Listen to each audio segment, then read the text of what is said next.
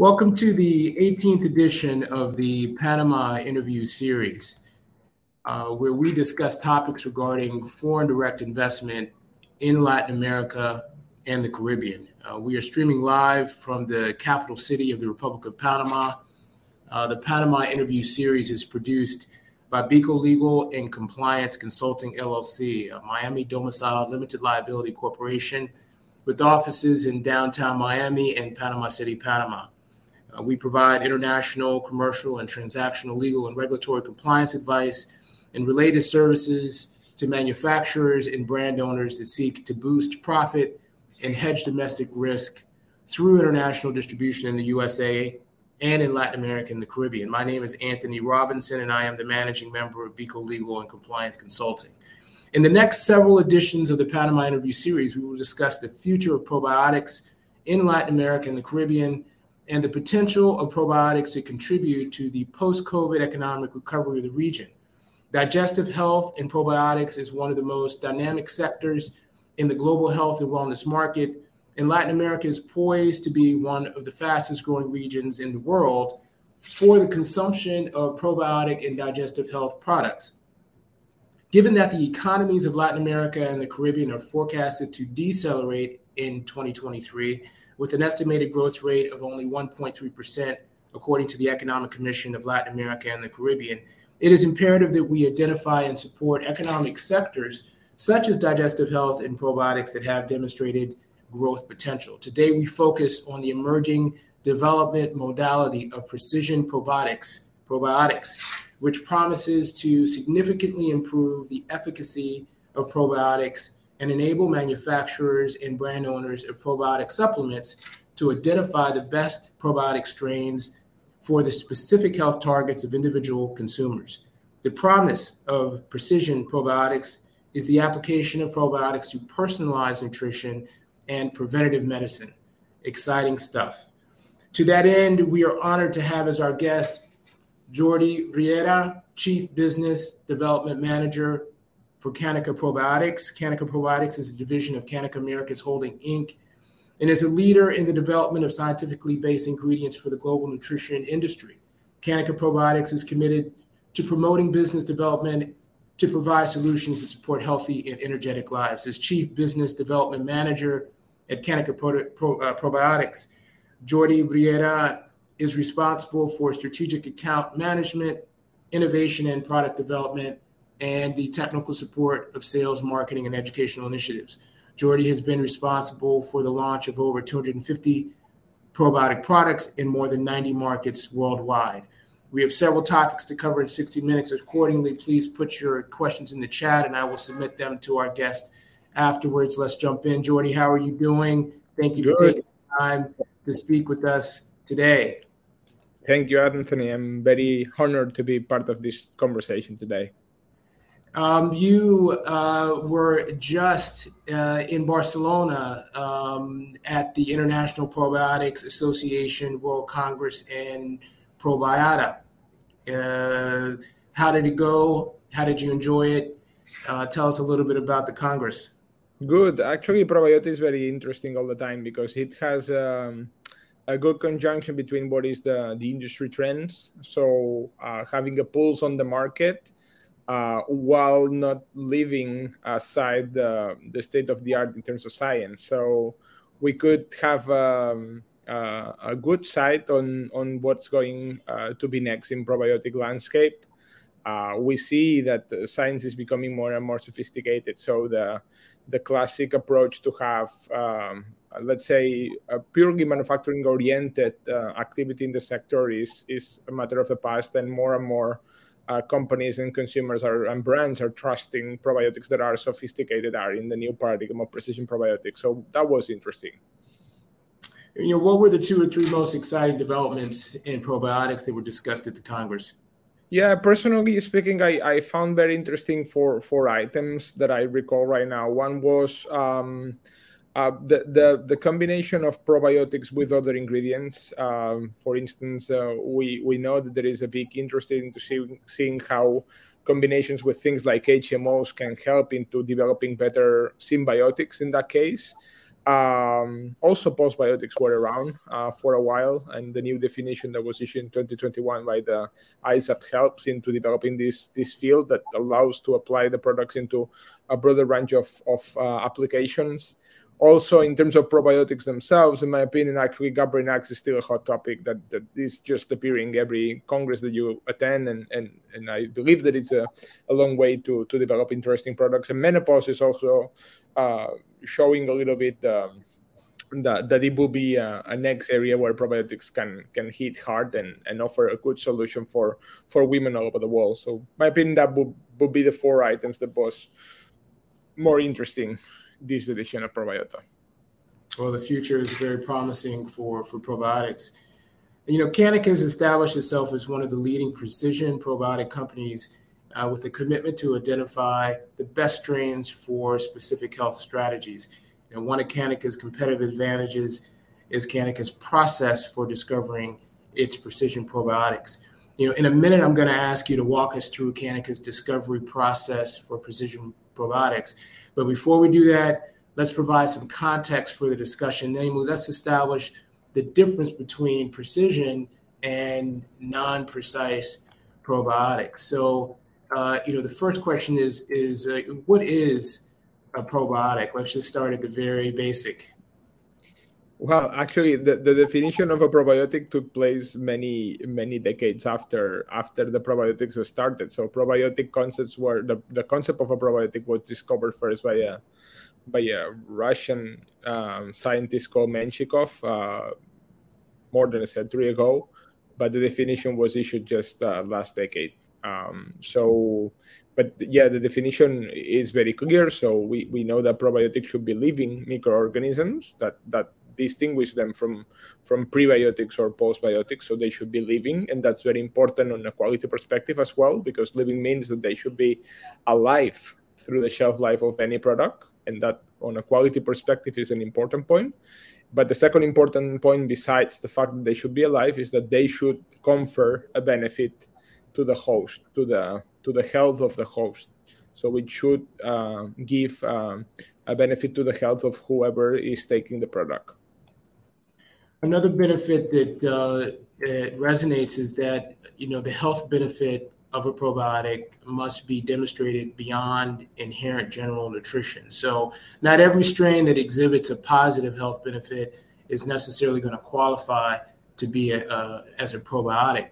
And the demonstration of that benefit must be scientifically substantiated. So, the question is, why is that distinction important? Why isn't it enough that a strain, exhibits or a positive benefit is observed in correlation with the administration of a strain?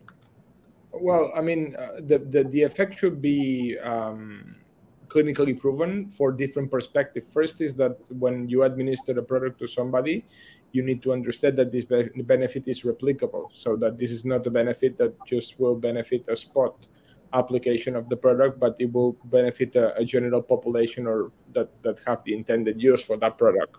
And secondly, we should distinguish what probiotics are versus other health associated foods, like could be yogurt or kefir. We know that yogurt, for instance, is good for gastrointestinal health, but automatically doesn't mean that a yogurt is a probiotic. A yogurt can make different effects, different beneficial effects, but that are not replicable, and one yogurt is different from another.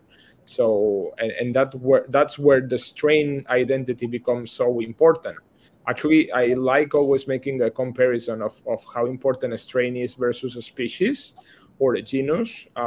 If you take the example of a dog that scientifically speaking is called the Canis familiaris, the species of the dog is the Canis familiaris. That would be the bacterial species.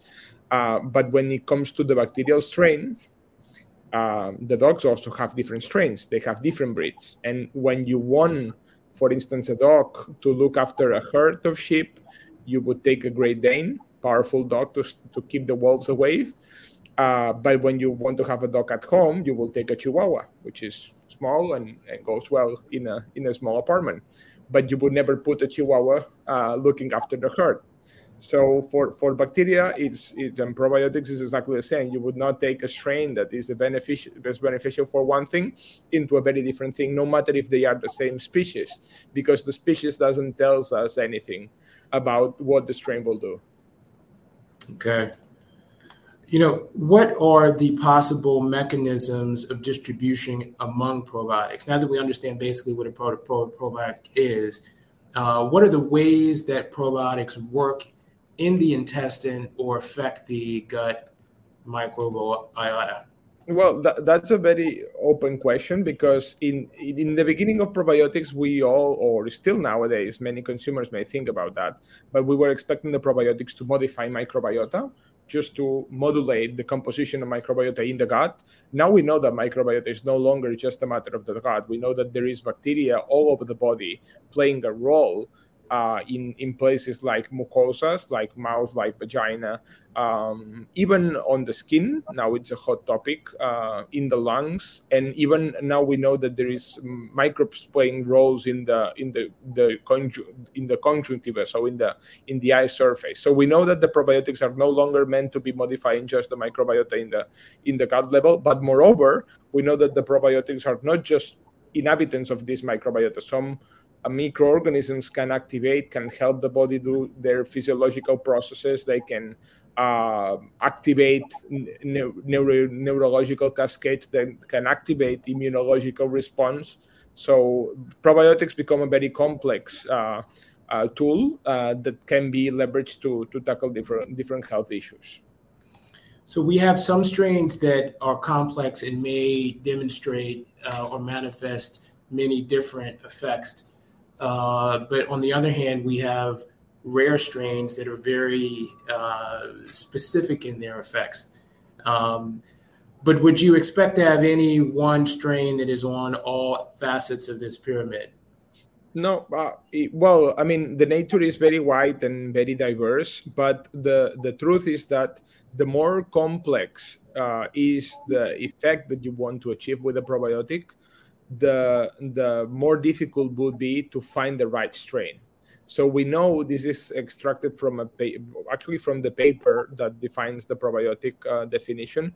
And Isaac was pointing out that while there are some benefits or some features that a strain, that any strain may have, like for instance, capacity to colonize or compete with pathogens in the target of the probiotic, there are some effects that are very strain specific, that are very rare, that are very hard to find in nature.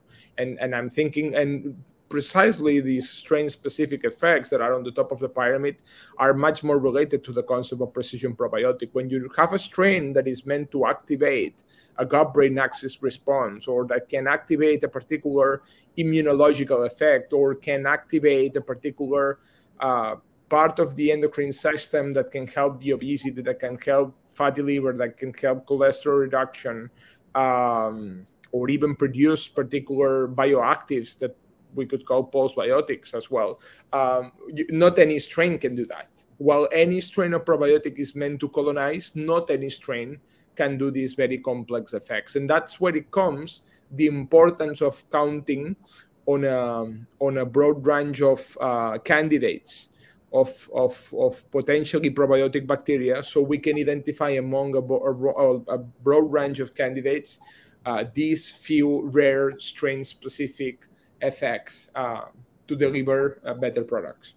Okay.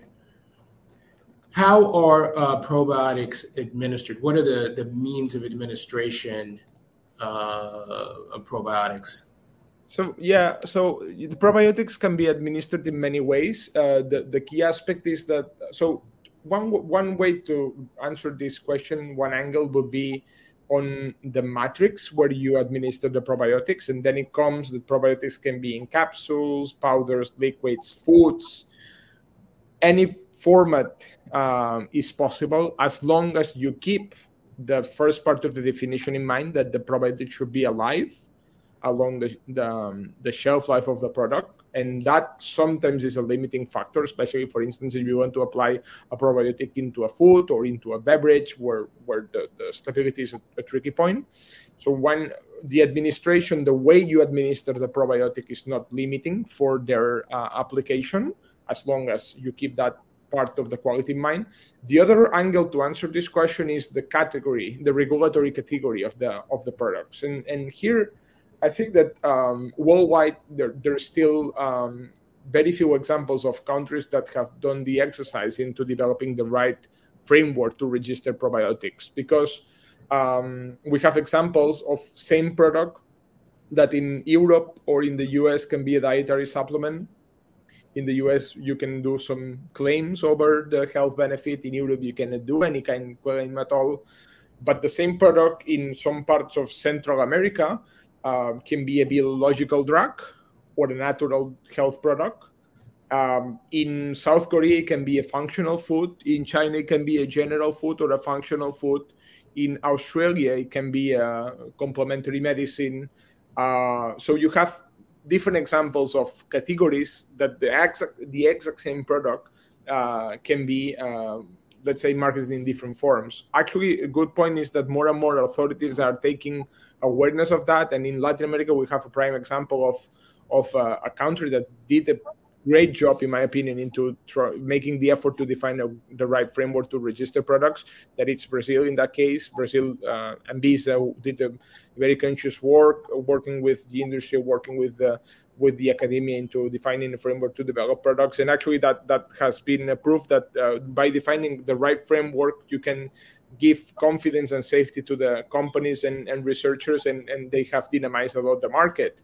Other example is Canada. We have other examples all over the world, but I think that this is still, generally the market goes 2 steps ahead of the government and the authorities, and we are seeing how this is evolving every day. Can you speak to some of the recent developments on probiotic drugs? Yeah, actually, probiotic drugs were like a target that everybody wanted to achieve, but nobody could see before recent times, as I will explain. So there was a broad interest in the industry trying to achieve the approval of a probiotic drug that was never achieved in one of the reference frameworks since more than 20 years ago. But in recent times, a couple of months ago, we got 3 approvals in a row, 2 for a fecal microbiome transplantation and 1 for a vaginal suppository. One example is a fecal microbiome transplantation approved by the FDA to the company Ferring. There was another approval of a fecal microbiome transplantation, a different company in Australia, and TGA. And more recently, there's been an approval for the first time in EMA framework of a drug vaginal suppository by one of the European agencies, in that case, the Italian agency. So these 3 examples that are very recent, in my opinion, have broken a little bit the ice of this potential category that would allow many more developments that will go beyond the standard health benefit over healthy population. So now we can see that many products, many probiotics that can deliver a benefit to conditions that are severe, like kidney conditions, like conditions of the heart, like inflammatory conditions of the gut. So many other conditions where the probiotic could play a role, but we had the limitation of the regulatory framework. With these approvals, we now open a nice window for new innovation to achieve the patients in that case. And I think it's very important. Yeah, really promising about what's possible in the future. So we've established what a probiotic is. We've established the administration means. We've established, the basic framework. Now, could you tell me what is the difference between a precision probiotic and a non-precise probiotic? Yeah, sure. I mean, precision probiotic concept was introduced by the academia some years ago. But in a way, a good angle to see that is that the precision probiotic is a product or the probiotic strain that is not just having a broad effect, not just having a specific mechanism of action other than just colonizing, and that can confer a broad range of benefits that are not always clearly tested. The precision probiotic is a strain that we define very well the mechanisms of action through which the strain will act, and that we prove in clinical trials that these benefits are achieved. at the level of the host. So in a way, it's a different angle to develop products in our industry. Okay. Well, based on that understanding and the framework that we've developed there about the difference between probiotics and precision probiotics, let's discuss Kaneka's probiotic discovery process and what gives Kaneka a competitive advantage. We know that historically the discovery of probiotics has relied on the identification of bacteria enriched in healthy individuals or individuals without specific health pathologies, also known as a top-down strategy, and target identification at the cellular level, or what is termed as a bottom-up strategy.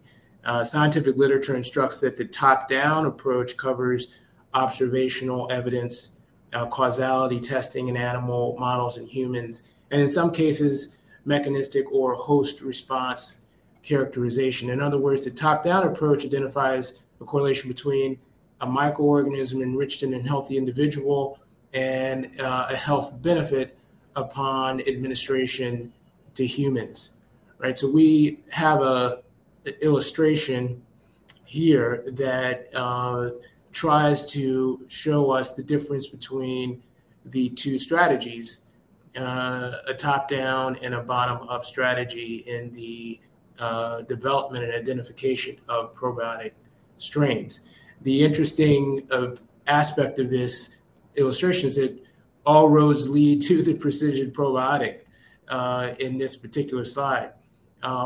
So, Jordi, could you speak to what are the strengths and the weaknesses of these two, I'm not going to say competing strategies because they look like they collaborate, but between a top-down and a bottom-up strategy, what are the strengths and weaknesses of those two strategies? Yeah, in a way, the top-down approach was the classic way where the first probiotics were introduced. Actually, you identify a bacteria living in healthy individuals, and importantly, this bacteria is generally identified because it has the capacity to colonize.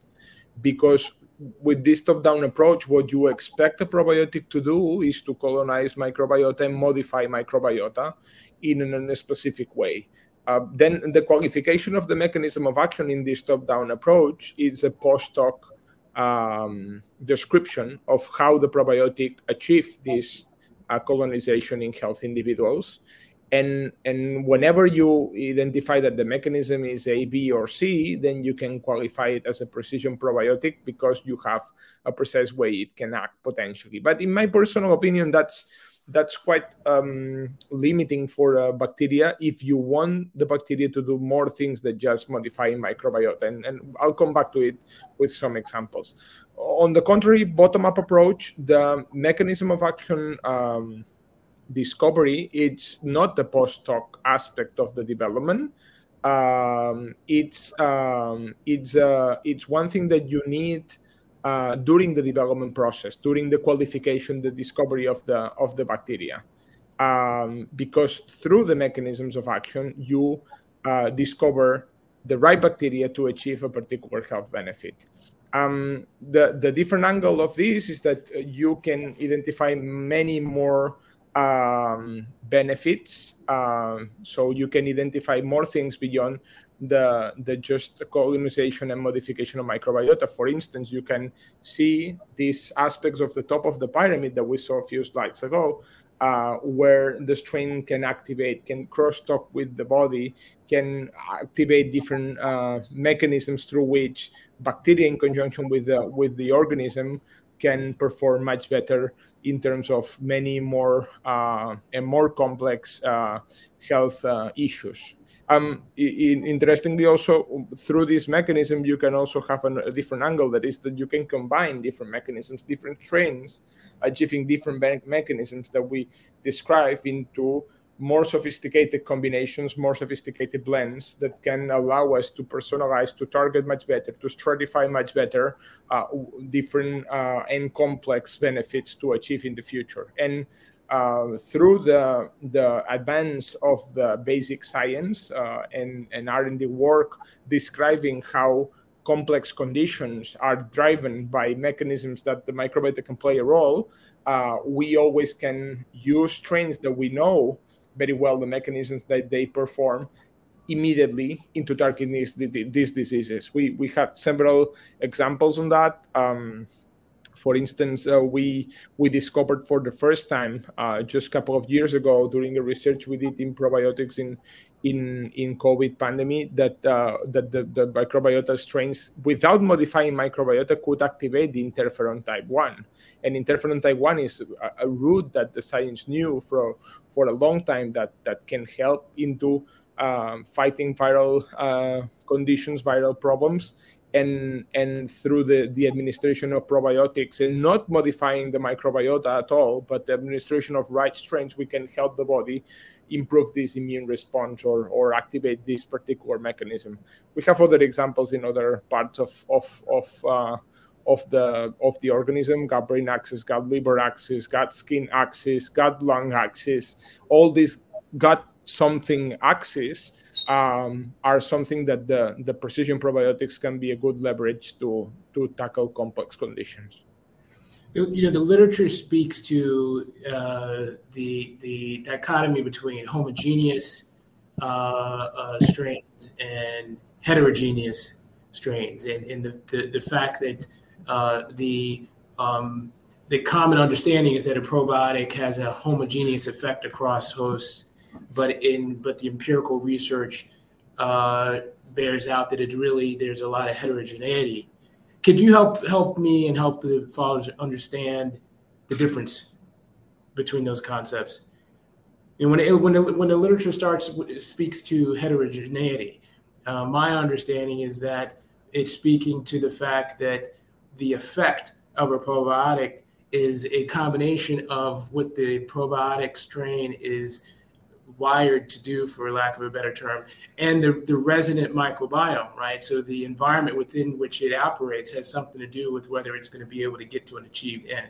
And that's something that we, scientists have not been able to predict with a lot of consistency because that environment's individual. And, so could you speak to that difference between heterogeneity and homogeneity?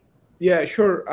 Give you some example. For instance, now it's understood that every individual has a fingerprint, a microbiome fingerprint, sorry. So every microbiome is different, and everybody of us have a different microbiome that is not necessarily better or worse than anybody else's.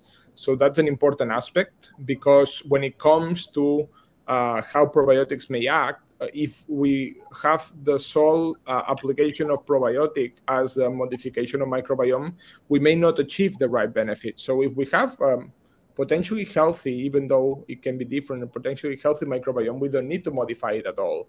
And that doesn't make the probiotic useless, because the probiotic don't necessarily need to modify the microbiome to achieve the benefit. And that's important when it comes to the heterogeneity. We have these different microbiomes, as different as many as people exist in the world, probably. If we limit the way probiotics can act into the rough modification of these individual microbiomes into a standard microbiome, we are limiting ourselves the way that the probiotics can be useful. Well, if you have a precision probiotic mechanism through which you can activate particular physiologic processes in the body that don't depend on the microbiome composition, you have a much more powerful product, because it can be applicable regardless the heterogeneity in the microbiome. That's also having a different angle that, for instance, for some time in the market, there have been a proliferation of products just claiming to have a very high count of CFU in the pack, because the intuition that we're trying to educate to the consumers was that the more amount of CFU, the more powerful into modifying the microbiome, or to modifying the microbiota, conditioning the composition of microbiota. And that's basically something that is not true. So having a big amount of bacteria, most probably of same kinds of bacteria that are commercial, that are standard, that are, like, say, from an industrial origin, doesn't make it powerful at all, because you are modifying things that are unique on you, that is your own microbiome, that doesn't necessarily need to be similar to something that is commercially available on a shelf. Also, because there is a different angle on that, that is that there are many species and strains of bacteria that are very positive in our gut that cannot be cultured, that are not possibly administered in a commercial product. And we cannot limit the harvesting of the proper microbiome to the fact that we have microorganisms that we can culture in a standard fermenter. I think that this is a couple of angles that may respond to your question, but yeah, I think it's important to keep it in mind. Okay, and so this illustration indicates that all roads possibly could lead to precision probiotics, meaning whether you have a top-down strategy or a bottom-up strategy, you can get to a probiotic that is designed for a particular health outcome. But the question is, what is the most efficacious strategy to get there, right? Because if we understand and we appreciate that precision probiotics is where the value is, right, in the future. What's the most efficacious way of getting there? A bottom up or a top down strategy? Well, I mean, in the top down, you first identify the bacteria and then identify the mechanism. So the bacteria is identified not because of the mechanism; it's identified because of where it lives. That is a healthy individual. And the mechanism is a post-hoc qualification of this bacteria. In the bottom-up, all the process of identifying the bacteria is related to the mechanism of action that you expect the bacteria to develop. So in a way, it allows you to develop a broader range of probiotics, a broader range of products, because you are not limited by the fact of the identification before you know the mechanism.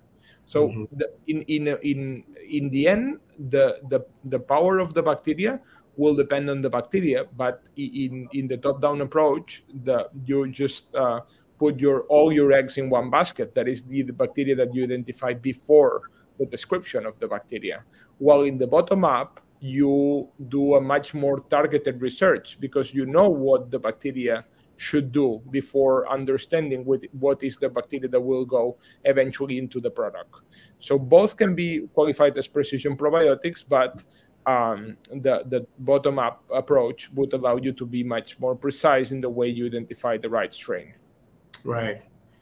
Well, I think now we have enough framework so we can appreciate what is unique about Kaneka and its approach. So if you could please just walk us through Kaneka's probiotic development process and tell us what gives you a competitive advantage. Yeah, sure. So we in Kaneka Probiotics we have two different ways to compete in terms of developing better products. One way is trying to count on the right pool of candidates. Right pool of candidates means that we want to have a good mine of potentially probiotic strains that we can use when we start any research. So if you want to find this rare, and I go back to the pyramid, these rare strains that potentially can confer a very complex benefit to the host, finding a rare among nature force you to be able to screen within a broad range of candidates. And one way we do that is the strain bank that we own, and we will explain it later. The other way to compete is the way we select the right candidate. And that comes to the way we make the screening of our products, the way we describe in experiments that allow us to identify the right bacteria, the way we describe the mechanisms of action that we want the strains to develop in order to achieve the benefit that we intend to achieve. So we start off with the concept that we have microbial old friends that help us stay healthy because of their diversity in our gut. And over time, as we become more sophisticated and modern, we've lost them. Can you speak to that and explain it better than I just did? No, microbial old friends was formerly known as the hygienic hypothesis. It was introduced in 2003. from the academia again.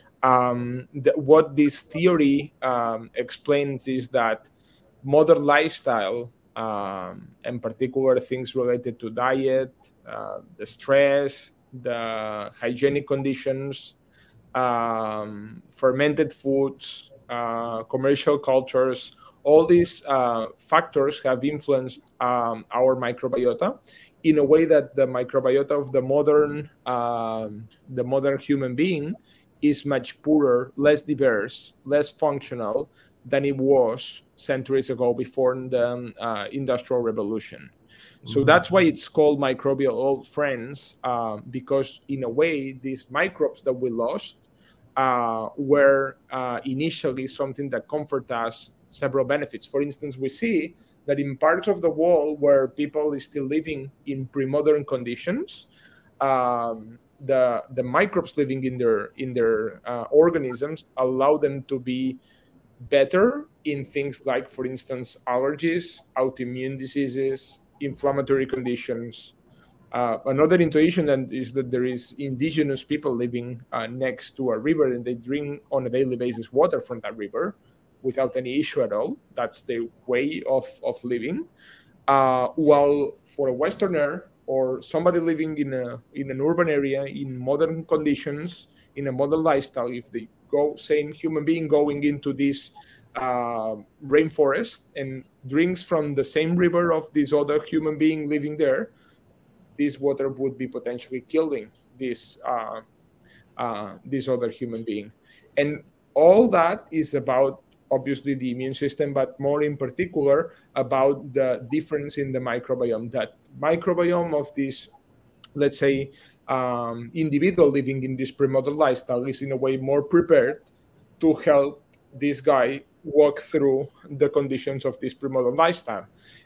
So the intuition was that if this microbiome that we have in our modern society has been diminishing in diversity and functionality, the way to develop better products would be to try to find these old friends that we lost in the past years or centuries and bring them back into the modern times.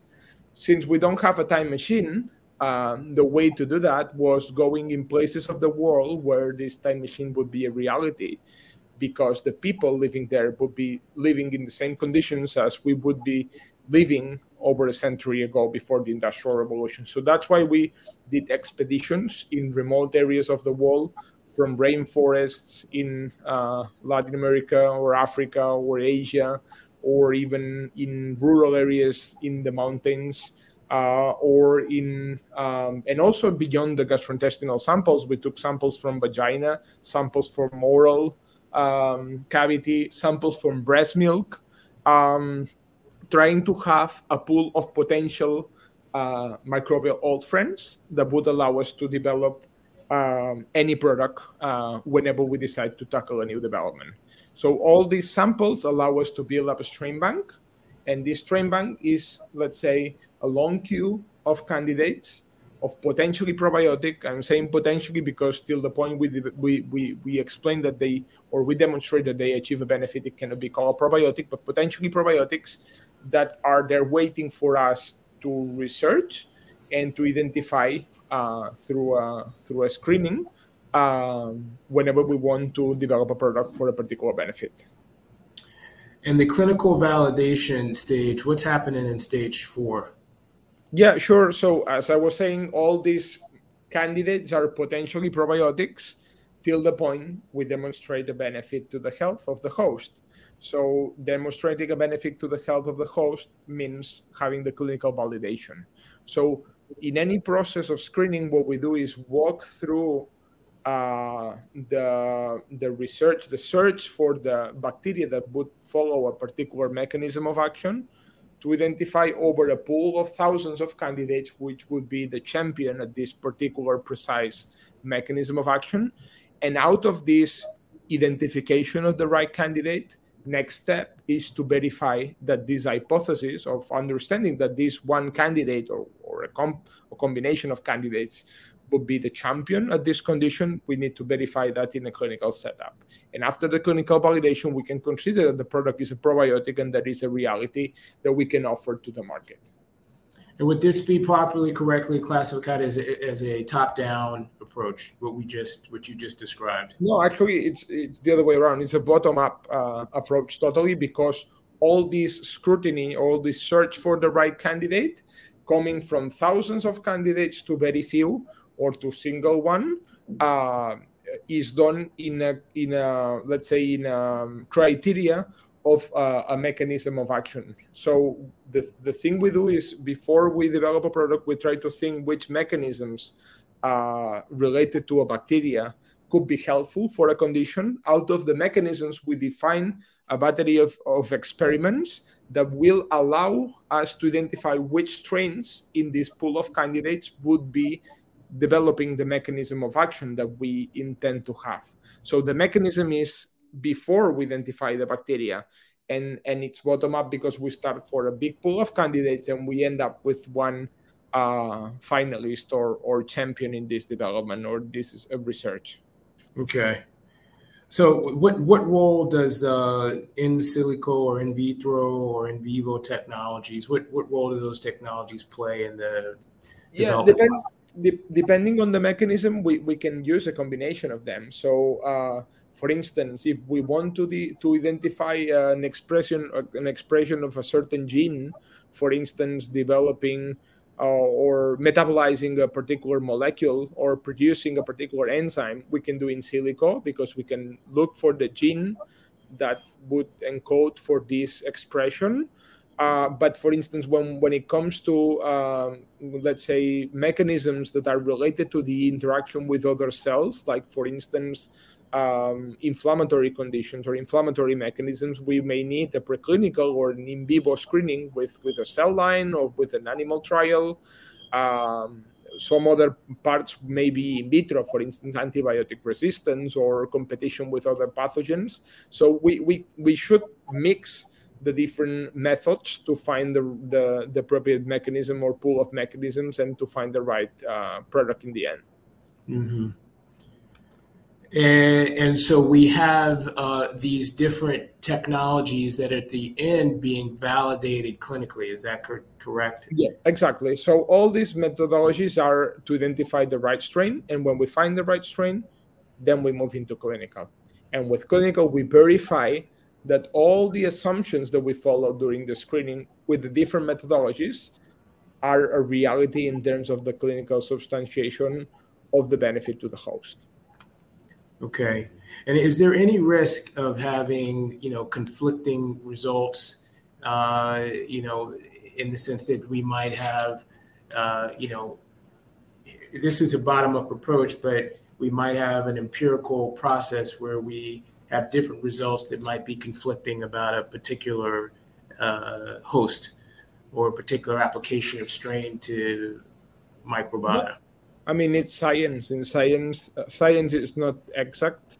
Probably just math is exact. So in science, you always have a risk of conflict and a risk of having results that are not replicated. That's why we don't just stay in one single clinical trial when we develop a product. When we develop a product, we immediately replicate the clinical trial and we continue the development of the product, understanding how other benefits can be achieved with the mechanism that we identified in other conditions. So it's a research in progress all the time. And when a conflict arises, we need to go back and review the process and review whether the mechanism was the right one, whether the mechanism was substantiated enough on a basic science, and continue this continuous review. Okay, well, this is a good segue for you to speak about some of the research that Kaneka has done in this regard.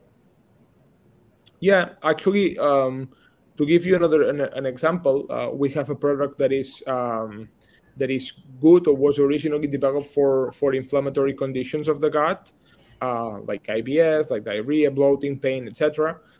That we discovered that through a particular effect at the level of gut permeability, let's say strengthening the tight junctions of the gut epithelium, could be helpful for a very different condition, that is the food intolerances. And we did 2 different studies, one in lactose and one in fructose, showing how, in that case, for lab-intensive GI I31 in different parts of Latin America could be helpful both for these inflammatory conditions, but at the same time can be helpful for people having symptoms of food intolerance. Mm-hmm. It is the same mechanism, but the clinical validation allows us to offer the same mechanism in different conditions. And that's a prime example, in my opinion, of how valuable it is to do the continuous review and continuous research of the evidence, especially because the basic science, that is where we look at anytime we want to develop a product, but the basic science is evolving. So one mechanism that we discover, maybe we don't understand right now, that it can be helpful for a condition that in few years in the future may be discovered at some part of the world that mechanism could be helpful for a different condition. And that may allow us to have this strain that we knew that was doing the mechanism of action applied into this new condition, thanks to the advance of the basic science. So I'm always encouraging that, besides the fact that we are a company that we need to make money with our research, it's very important for us to leverage the basic research. So it's very important for institutions to support the basic research, because basic research allow companies then to apply the know-how in developing products into new benefits for a broader population, a broader audience of consumers and patients all over the world. So we or Kaneka has done some research on IBS and the potential of precision probiotics to address lactose intolerance and fructose intolerance. Can you speak to some of those developments? Yeah, sure. I was explaining. So the important part is that we don't enrich the probiotic in the benefit. So what defines the probiotic product is not the benefit that we achieve with the clinical validation, but one step before. What defines the probiotic is the mechanism of action. When you have a very powerful, well-defined mechanism of action, then you can think about how this mechanism of action can help in different conditions, in different health benefits. So prime example is this product that, out of a mechanism that was originally developed for IBS, and IBS is a condition that have inflammatory problems and have a leaky gut situation, has a problem of dysbiosis, and understanding a mechanism of action that leverages the production of particular metabolites, postbiotics, that can help in the tight junctions, that can modulate the inflammatory pathways of the gut and the body. But the same mechanism was helpful for another condition that is different in principle, and I'm saying in principle because in reality it has similarities, that is the food intolerance. What happens when you have a food intolerance to fructose, to lactose? In a way, it's like a temporary induction of a kind of IBS, because the food intolerance, what activates is an immune reaction that causes a leaky gut, or that is derived from a leaky gut situation, but causes an inflammation that in the end results in a very similar symptom as the IBS. So by understanding that there is a common root in the mechanisms or in the pathophysiology of the two conditions, we understood that the same product could be applicable to these two conditions. But the mechanism was essentially the same. The mechanism through which we tackle the two conditions is the same, but the conditions are different, and the population that benefits from the product is different. Okay. And, at the root of the efficacy of probiotics and precision probiotics seems to be a lack of information. If we had more information about individuals and their microbiota, we would be able to design probiotics or identify probiotics more, more easily and with more efficacy. So, the Journal of Genetic Counseling estimates that by 2030, over 100 million Americans will have their genome sequenced, and that a significant proportion of the general population will have their microbiome sequenced. With this, if that comes to fruition and scientists have the facility of that information, what effect will that have on the efficacy of probiotics and precision nutrition and preventative medicine, including precision probiotics? So, yeah, well, that was a little bit what I was trying to stress when I was mentioning the basic science. So when science allows us to understand different pathways through which we can, from the perspective of microbiota, influence in physiologic mechanisms of the body, it opens a door for more applications of probiotic products to a broader range of conditions. So back in the times, for instance, we introduced for the first time in the world a probiotic that could lower cholesterol, and it was clear the mechanism through which the product was lowering cholesterol, and it was clear the benefit of lowering the cholesterol. But I mean, sometimes the science understood that, but the market was not yet understanding that the probiotic could lower cholesterol. So it's very important that we do a research to advance in understanding how, from the microbiota,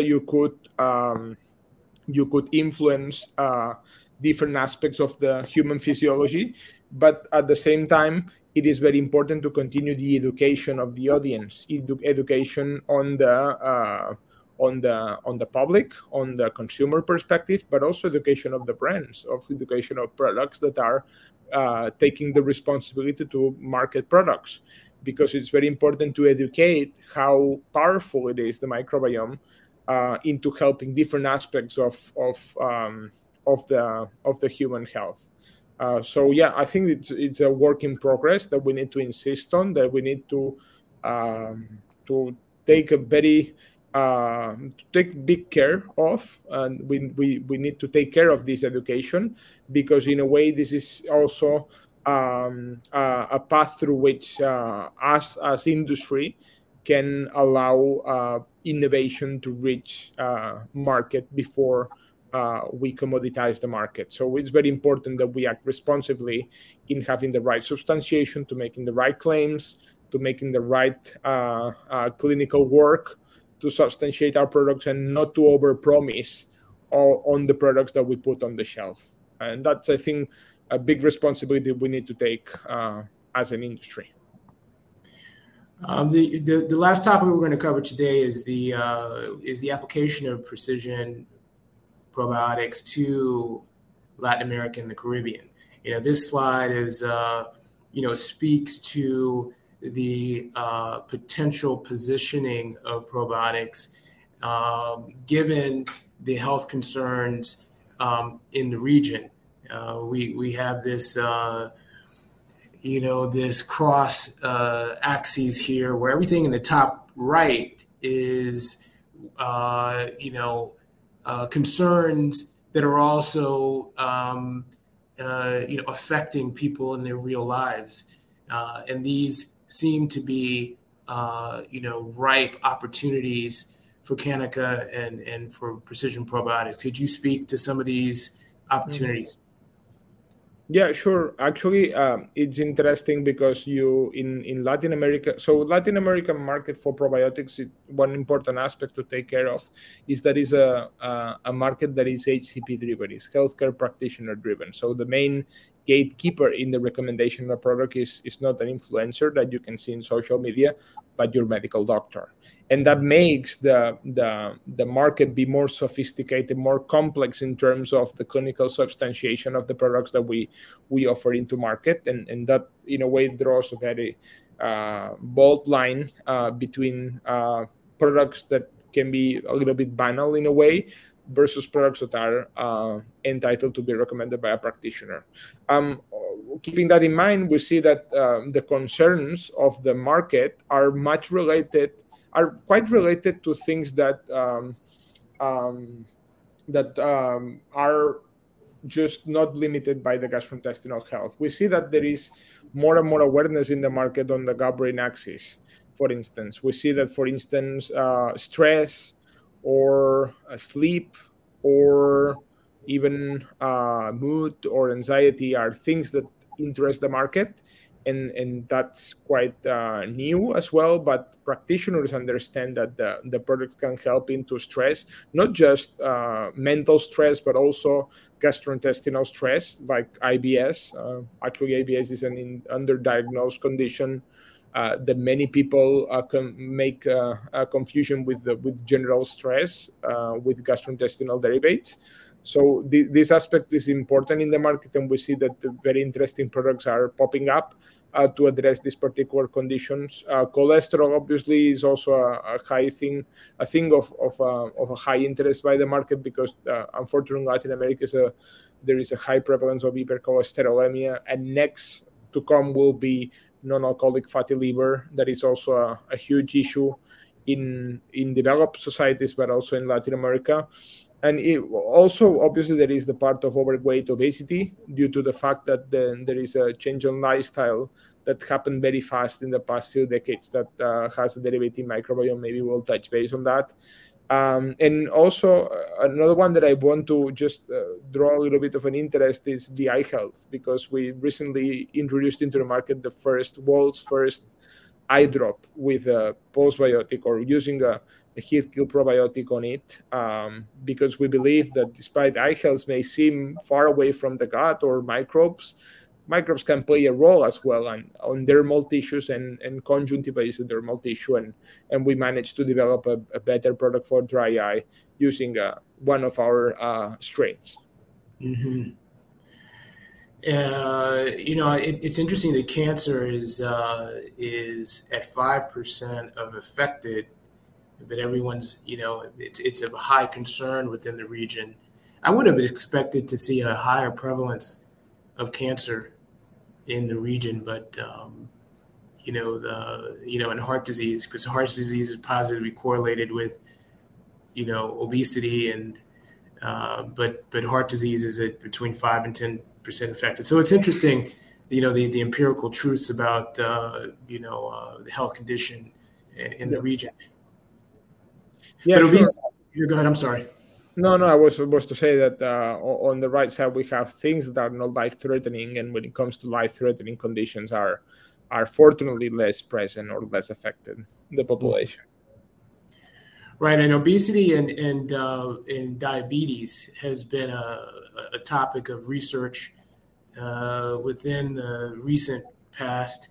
There is a study that was done by the Department of Epidemiology at Albert Einstein on gut microbiome composition of the Hispanic community that migrated from Latin America and the Caribbean to the U.S. And this speaks to the dynamic, Jordi, that you were speaking about. In that process of migration, what was manifested or studied was the loss of those microbial old friends, and how that was manifested in the community having health problems that they didn't have previously within their lineage. Fascinating study. The conclusion was particular aspects of the microbiome may explain unusual epidemiological patterns observed among the Latino community, such as high prevalence of diabetes, obesity, and asthma.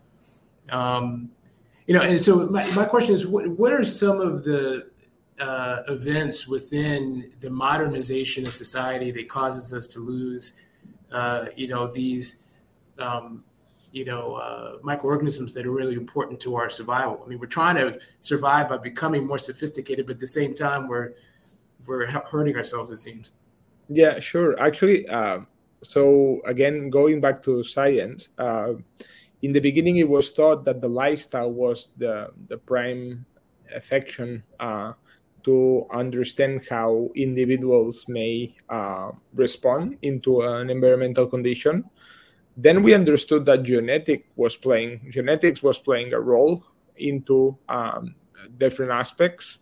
Then we understood that epigenetics was playing also a role into beyond genetics. Epigenetics was playing a role, and no matter if we had big genetic similarities, the difference in epigenetics, that epigenetics is much related also to the origin of the people, and it's an imprinting that can be inherited generation after generation. But epigenetics was a new discovery to understand how different, or in principle similar, individuals may react differently to the same environmental conditionings. Now, few years ago, it was understood that microbiome was also an imprinting that was conditioned the different reaction into the same environment. And actually, microbiome, interestingly, has been pointed out to be partially inherited. We know that, for instance, in research that has been done recently, that mother and children have similarities in microbiome, or relatives living under the same roof in the same house have similarities in their microbiome due to this crosstalk with the environment that conditions the composition and the function of their microbiome. So in this example of this paper, we understand that the gut microbiome of a community that has migrated relatively fast in the context of human history to let's say a lifestyle or an environment that is far away from what they were used to in terms of generational let's say evolution. The differences in the gut microbiome of this population of origin made them react differently than the population living under the same environment. And that has made them be more prone to develop issues like obesity. And obesity is not just related to this lifestyle that we understood in the beginning. Obesity is not just the calorie intake, because for the same calorie intake with different microbiome composition, you will develop an obesity or you will not develop this obesity, because microbiome can condition the energy metabolism, can condition the lipid intake, the absorption of particular nutrients and calories. And that's why yet another prime example that we need to look after the microbiome and take care of the microbiome through the right diet, by the right intake of probiotics, by the right lifestyle intervention, so we can protect ourselves, no matter our origin, from different issues that can be driven from the perspective of microbiome. We started out by saying Kaneka Probiotics is committed to promoting business development to provide solutions that support healthy and energetic lives. I'd like to add that, you're doing good work to improve the quality of people's lives, which is really important. So congratulations. You guys are doing important work there, and we'll be following you from Panama. Jordi, thank you for your time. It's been enlightening. Your wealth of information, and good luck in the future, and we'll be keeping in touch. Okay, it's been a pleasure. Thank you for the opportunity and the interest. All right, take care. Bye.